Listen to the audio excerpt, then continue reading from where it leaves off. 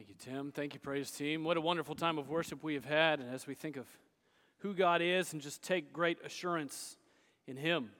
And so let me invite you, if you would, grab your copy of God's Word. You can turn with me to the book of 1 John, and we are in 1 John chapter 5. We're going to start in verse 13, and if you don't have a Bible with you and you want one, you can grab one out of the pew rack in front of you. You can take that home with you. You can put your name in it. That's our gift to you this morning. You can turn to 1 John chapter 5, starting in verse 13, and what we're going to see, we're really very close to the end of 1 John. We'll finish next week, and we've seen God teach us some amazing things as we have walked together through this wonderful book, really aiming and directing us all towards knowing Jesus and all of the ways in which that has shaped and should shape our lives.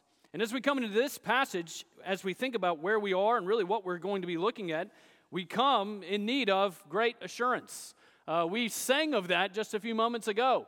Speaking of the assurance that we have forgiveness, the assurance of knowing Christ as Savior and Lord, the assurance of, as we might say it, knowing that you know Christ. Just that settled assurance of having Him. We like a guarantee, right? That's why you like to buy a warranty, because maybe you don't trust the product enough. You want that extra guarantee because you want to know that what you have is going to be all right. We like the assurance of knowing the truth of what we have in the settled confidence that we can have in it. How much more so should that be the case in knowing Jesus Christ as Savior and Lord? So grab your copy of God's Word, turn with me to 1 John chapter 5. We're going to start in verse 13, and we are going to see, even through this very interesting passage of Scripture, how Christ leads us right into the assurance of Him and the living hope that He provides. Read with me, if you will, 1 John chapter 5, starting in verse 13, which says this. He says, I write these things to you who believe in the name of the Son of God, that you may know that you have eternal life. And this is the confidence that we have toward Him, that if we ask anything according to His will, He hears us. And if we know that He hears us in whatever we ask, we know that we have the requests that we have asked of Him. If anyone sees a brother committing a sin not leading to death, he shall ask, and God will give him life. To those who commit sins that do not lead to death. There is sin that leads to death. I do not say that one should pray for that. All wrongdoing is sin. But there is sin that does not lead to death. Let's pray together. Heavenly Father, we pray that in this moment now you would capture our attention. Lord, that you would capture our affection, that in all the details of all of what we are thinking about and all of the things that have consumed our minds over the past several days and even in these moments now, Father, we lay them all before you and ask that by your Spirit you would teach us. You would lead us and guide us to know and to trust the assurance of knowing Jesus as Savior and Lord. Father, we pray that the light of your word would shine with clarity upon each and every life here today, that we may come away knowing that we know Jesus Christ as Savior and Lord. Father, in all things, be glorified as we walk through your word together. In Jesus' name we pray. Amen. As we come into this passage, and really as we come right towards the tail end of 1 John, as we always do, it's very helpful to remember where we have been. We've talked about the assurance of knowing God and the wonderful demonstrations of the love of God expressed through Jesus dying on the cross for our sin and rising from the dead. We've talked about the overcoming of the world, the confidence that we have in Christ, and even last week in talking about the assurance of the testimony of God Himself that testifies concerning the truth of what we know of Jesus. And even concluding in verse 12 of whoever has the Son has life, and whoever does not have the Son of God does not have life, and just the wonderful clarity that's provided there. And so it's right on the heels of that statement that we read, verse 13, I write these things to you who believe in the name of the Son of God, that you may know that you have eternal life. As we see here, we are reminded this is written, the audience here is directed towards believers, brothers and sisters in Christ, to trust in the identity and mission of Jesus, knowing that you have been saved by grace through faith in God. It's all of His doing. It's not of your own works, so that you may not boast. As we may think of it, even as we find it expressed in the Gospel of John in chapter 1, verse 12, but to all who did receive Him, who believed in His name, He gave the right to become children of God. That as we read this, we are reminded this directive of turning God's people to look with assurance upon who we have in Jesus Christ. And so on the one hand, we see how comforting and how good God is to take the time to do this for believers. And at the same time, we feel how this is, in a lot of ways, an invitation for those who don't have this kind of hope. For all the ways in which you've built your life on things that don't matter and that do not sustain.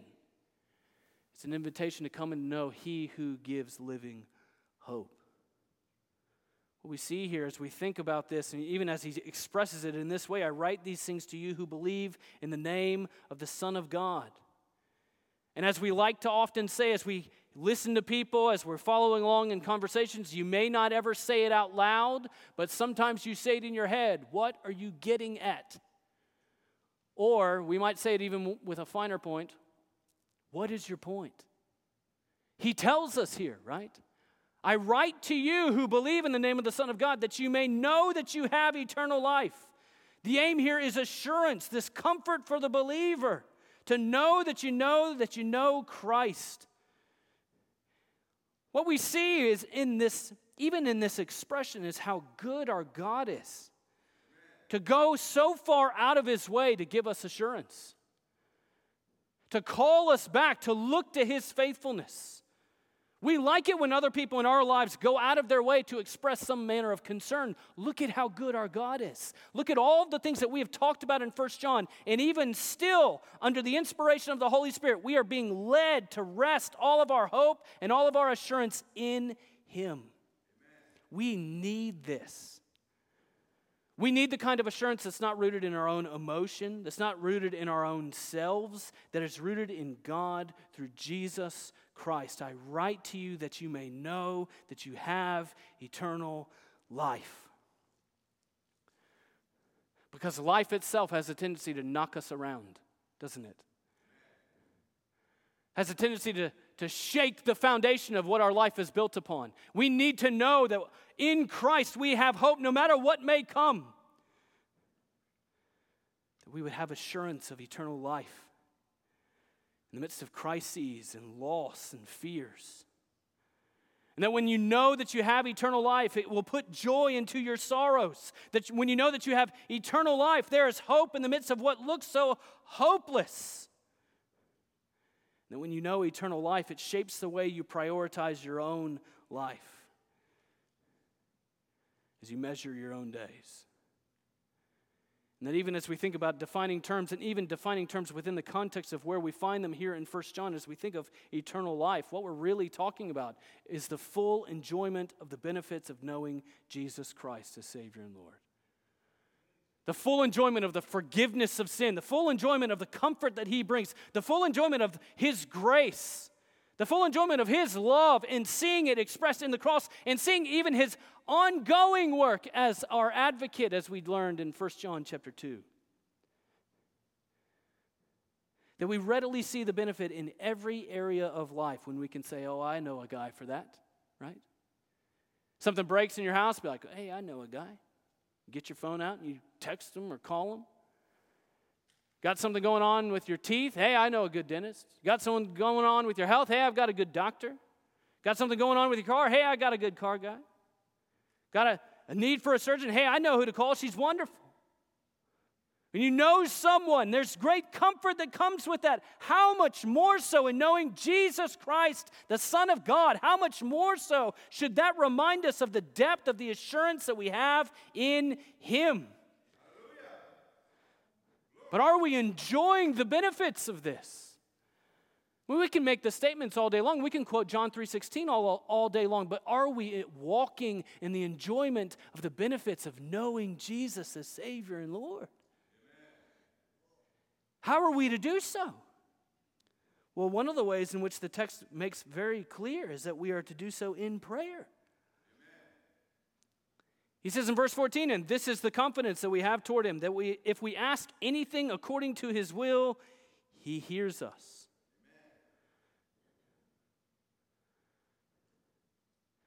How deep should our confidence be? That we have access to the Creator and Sustainer of all things. that when we ask for wisdom and trust that he gives it, we're asking from he who is the fountainhead of all wisdom himself. And that the assurance of eternal life gives assurance in daily life. That doesn't mean that everything's going to be easy and everything's going to be hunky-dory and it's all sunshine and lollipops. We all know that's not true. We're told repeatedly throughout various places of Scripture, when you suffer, when you face trials of various kinds, when it's going to be hard, when you face difficulty, as we live as pilgrims and exiles, we have the assurance of eternal life and we must enjoy the benefits of knowing Christ, such as if you ask anything.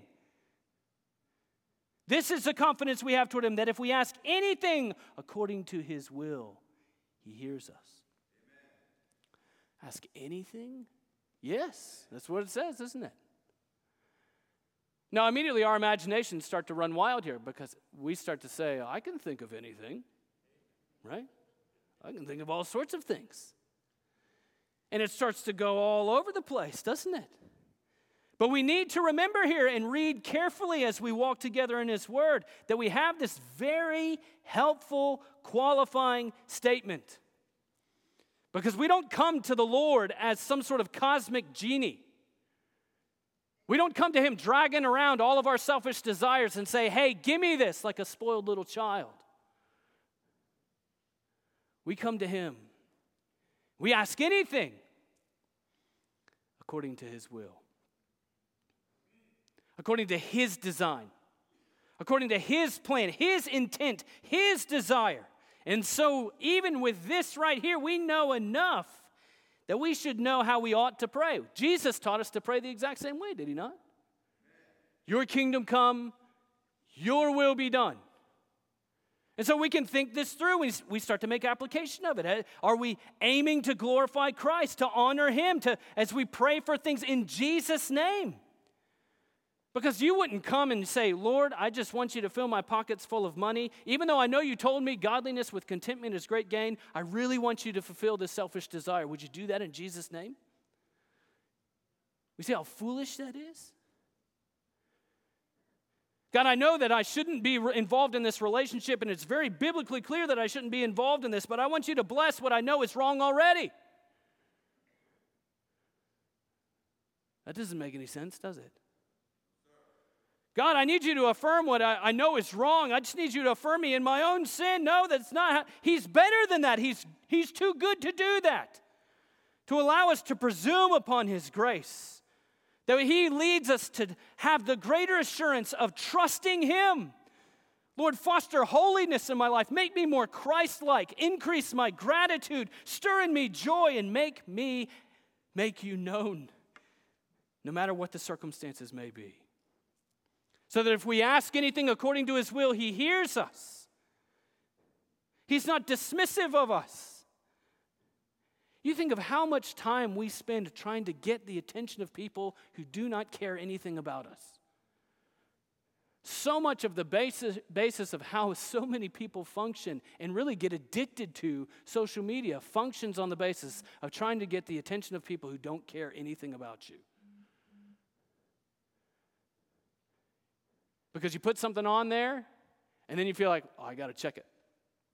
And then you check it, and you see who liked it. And then you start to wonder, why didn't someone else like it? I know they saw it.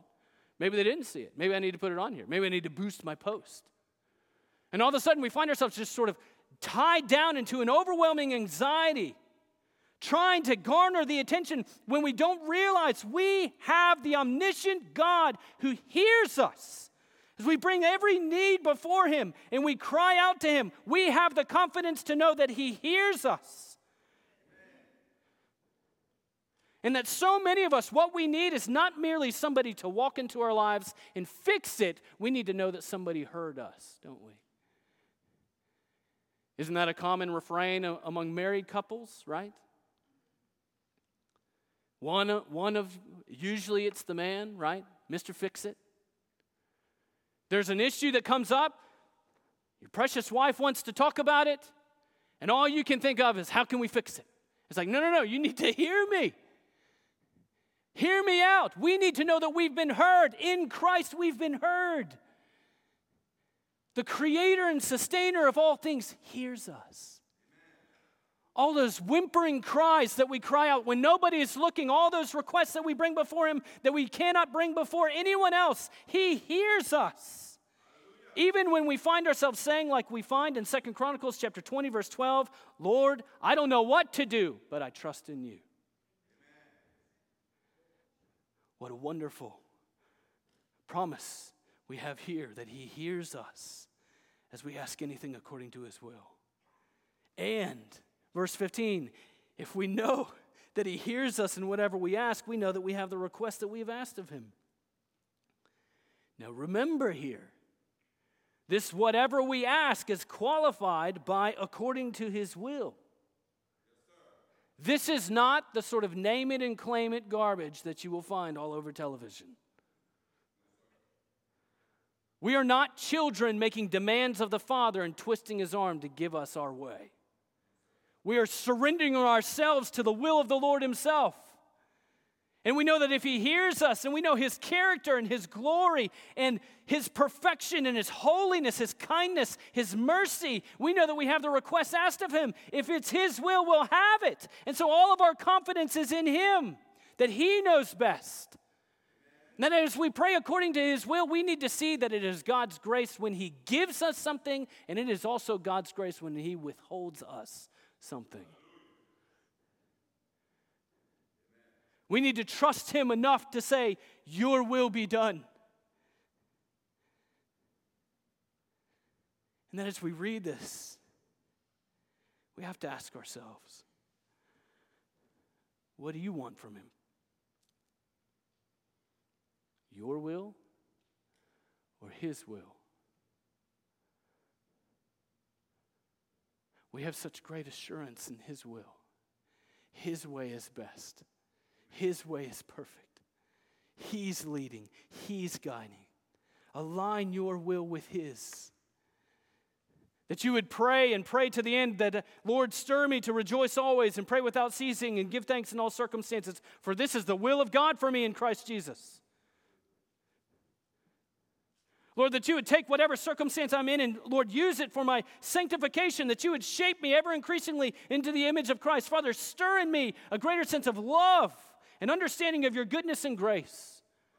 Or even as the Apostle Paul described in the beginning of Philippians, I want you to know, brothers, that what has happened to me has been used to advance the gospel.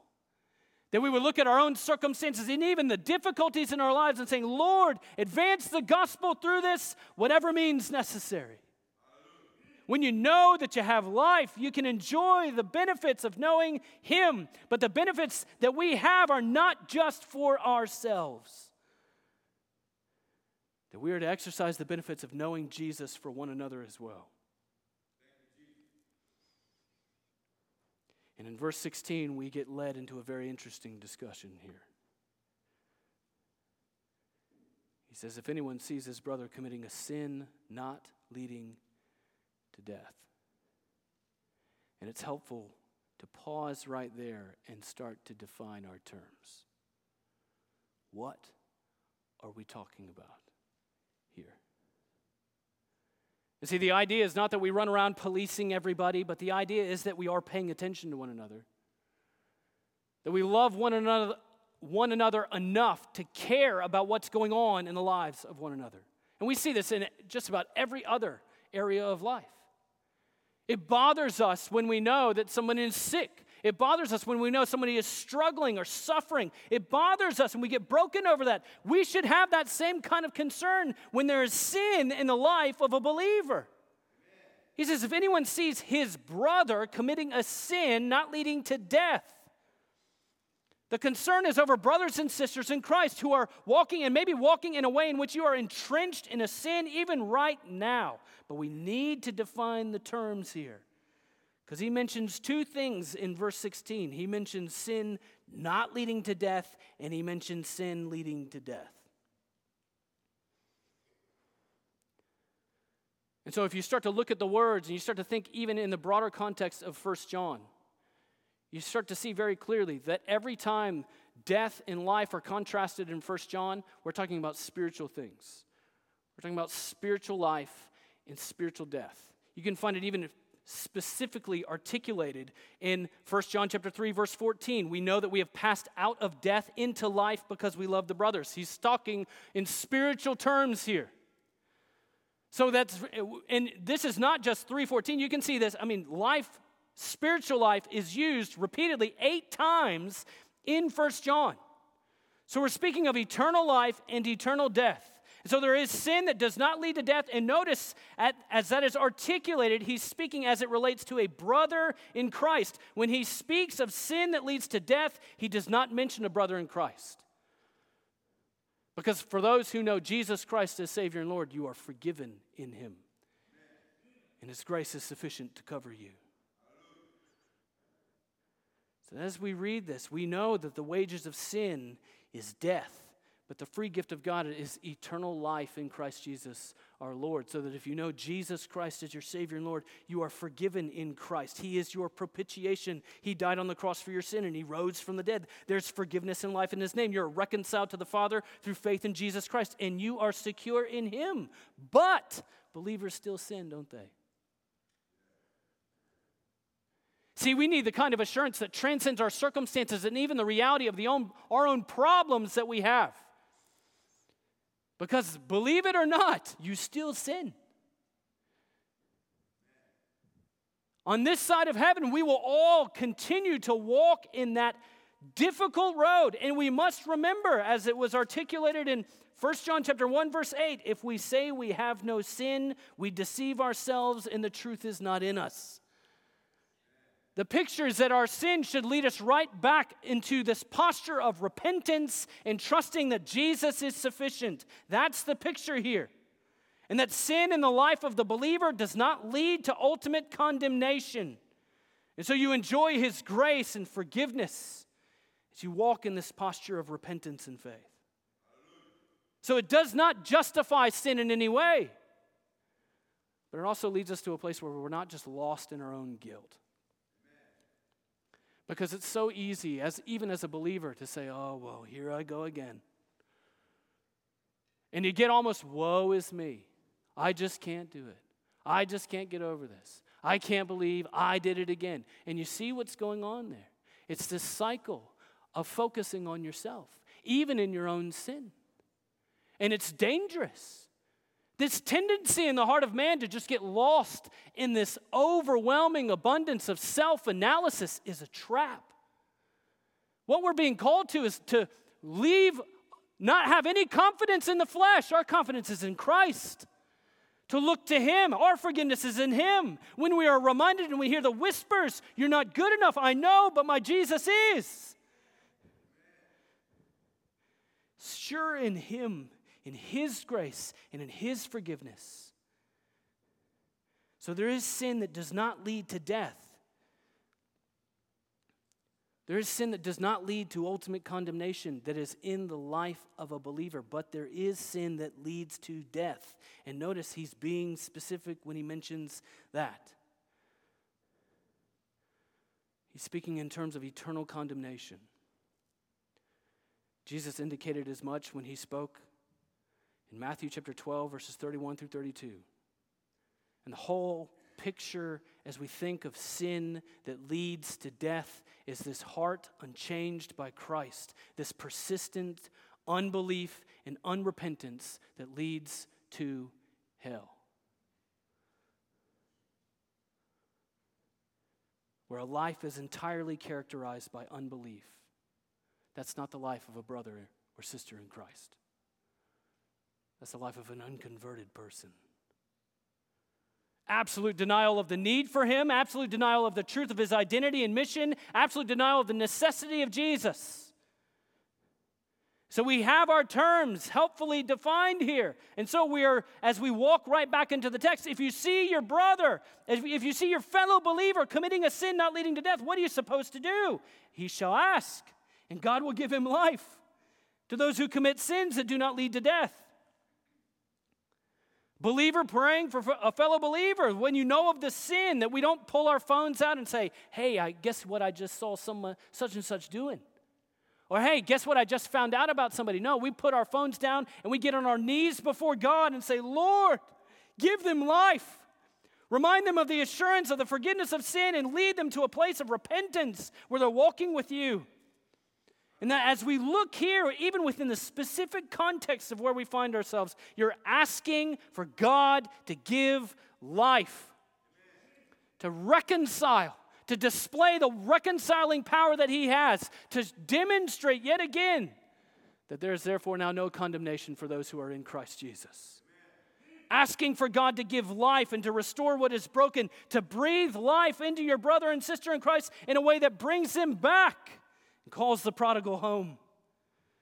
Is meant to encourage others to assurance of life in Christ. But notice the emphasis here. To those who commit sins not to death.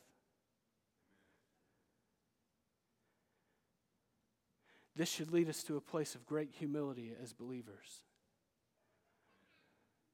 Because if your first inclination when you read a text like this is to think, I know who needs to read this, you've got it all wrong.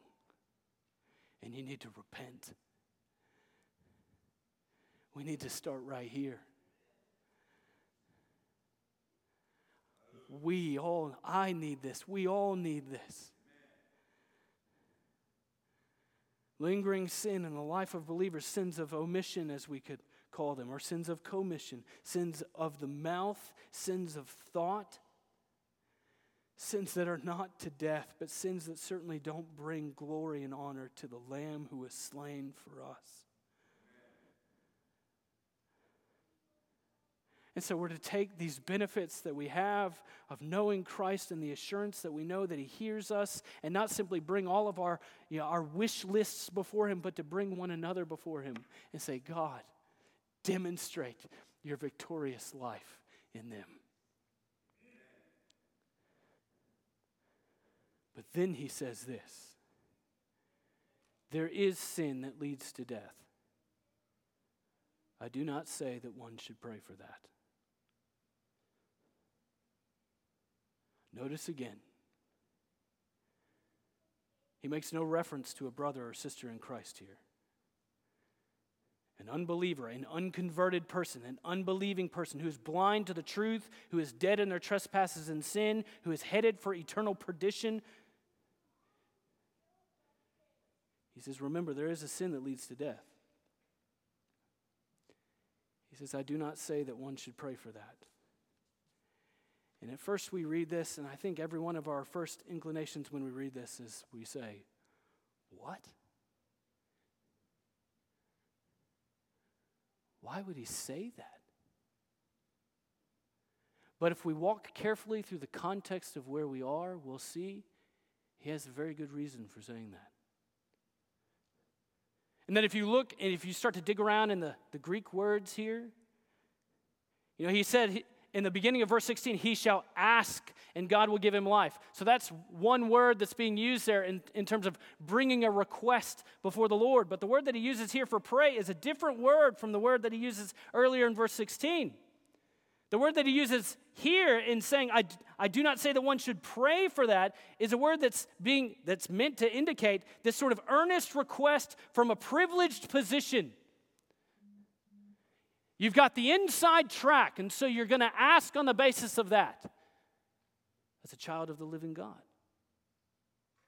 As somebody who is an adopted son or daughter of the King. It's in fact the same word that's used in the Gospels whenever the disciples are asking Jesus to explain the parables to them that Jesus would not explain to those who are on the outside. What is he saying here? He's saying, so on the specific basis of belonging to him, we are told to not pray for this, but remember the broader context. We are not praying that God would reconcile and restore someone to himself who remains in unbelief. We are not praying, God, forgive them anyway. Not using our privileged position to come before him to ask for things that we know we ought to know better not to ask. To ask him to give life to someone who refuses to believe. The condition for life is to know Jesus Christ, who is the life. The condition for the forgiveness of sins is turning away from your sin and trusting in Christ. We must not come before him and say, Lord, forgive them anyway. But this happens all the time, doesn't it? It happens more often than we're willing to admit. As if we have some sort of inside shortcut and then we want people to jump on track. Or that we have the way in which we can just sort of pull people in. You hear it sometimes at funerals. Oh, he was a good boy. He must be fishing in that wonderful lake in the sky for that bass he never caught. But he never cared anything about Jesus, never turned away from his sin, and his life was full of unrepentance and unforgiveness. Every indicator of unbelief when we say, oh, Lord, forgive him anyway. No. See, he doesn't say not to pray for the person. He says don't pray for that. Don't pray that we would twist God's arm into doing something he has already told us he would not do. Don't pray that God would alter the means of forgiveness, as if he would change the way in which he has displayed himself. He says, don't pray for that. But we have every encouragement everywhere, including here, to pray that God would give life to an unbeliever, that he would bring them about to be born again, that pray for God to take that person dead in their trespasses and sin and make them alive in Christ Jesus. Don't say forgive them anyway. Say, God, lead them into everlasting life through Christ. That's the better way. Don't use your privileged position to try to twist God into doing something he ought not to do. No, pray that Christ would be glorified when lives are transformed through faith in Jesus Christ. Pray for new life, for glory to the Lamb who is slain. Don't pray, hey, forgive without him, because he won't.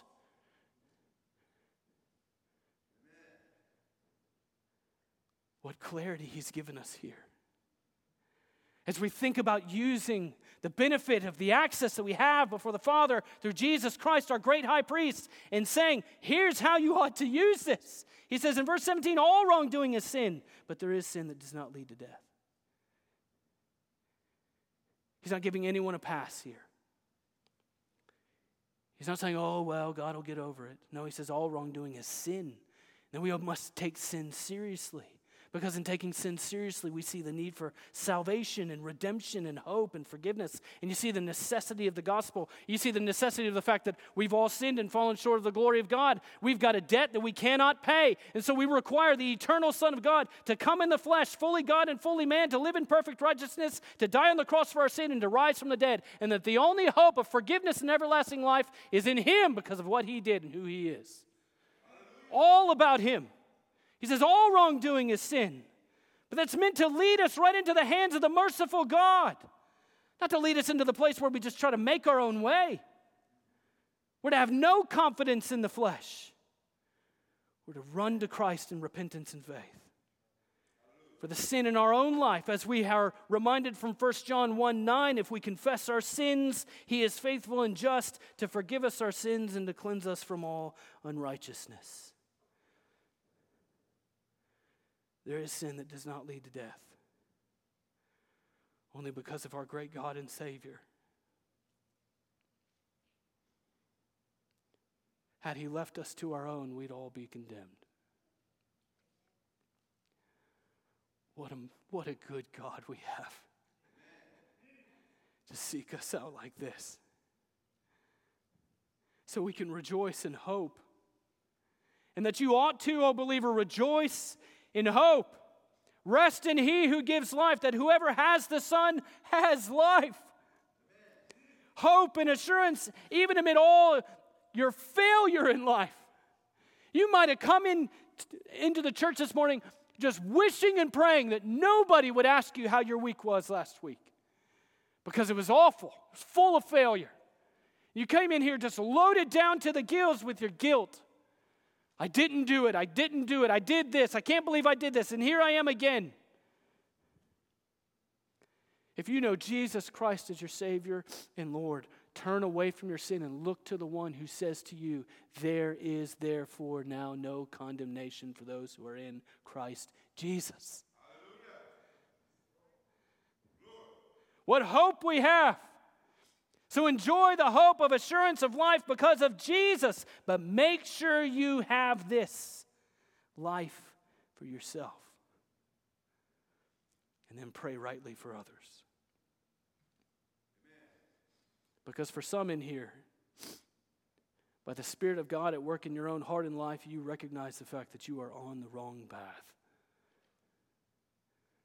You're on the broad road that leads to destruction. You've given every excuse that you could possibly come up with about how great you are, and your mom did this, and your grandpa was this, and everything else. But you know in your own heart and life you don't know Jesus Christ as your Savior and Lord. What mercy He has to offer you. Another chance today to know Him. Today, if you hear His voice, do not harden your heart as in the day of rebellion. As it's described even in Proverbs chapter 14, there's a way that seems right to a man, but its end is the way of death. What do? Repent. And the repentance is not simply a turning away from. It is turning away from and turning to. Turning away from your own sin and any sense of your own self-righteousness, any way in which you think you would earn it yourself, and turning to Jesus, who died on the cross for your sin and rose from the dead. That you would have forgiveness and everlasting life in His name. The only way that is sure and certain, the only assurance of life that you can have in a life that is full of death is Jesus Christ, who is the resurrection and the life. Won't you come to Him today if you never have before? And for some of us in here, as we read this text, you're a brother or a sister, but you've got some entrenched sin in your own life. You have an opportunity now. You don't have to come up here to pray. You can pray right where you are. You're welcome to come if you want to. The issue is not where you go in this building. The issue is whether or not you go to God. Go to Him. Pray for yourself. Pray for somebody else. Pray that God would give life and cause somebody to be born again who you know is entrenched in a way that leads to death. However we respond here today, may we do so in the only way that leads to the place of assurance. Faith in Jesus Christ. Let's pray together. Heavenly Father, we thank You for Your word. And Father, we thank You for passages of Scripture that capture our attention because they're just so striking. And Father, we pray that You would lead us to respond to You in a way that brings You glory and honor. Father, for the person who is in here right now who has never known Jesus as Savior and Lord, open their eyes to see they're on a broad road that leads to destruction. And Father, may they hear Your voice call their name. As You call them out of darkness into Your marvelous light, as You call them out of death and into life, Father, may they turn from their sin and trust in Jesus Christ, crucified on the cross and risen from the dead for their forgiveness and everlasting life. Father, pour forth life today. And Father, we come now confessing our own sins before You and recognizing the fact that we have such great assurance to come, knowing that through Christ we approach under the banner of Your grace. So, Father, lead us to enjoy the benefits of coming before You, of confessing our sin, because it means enjoying Your forgiveness yet again. Father, forgive us for our sin and lead us in the way everlasting. In Jesus' name we pray. Amen.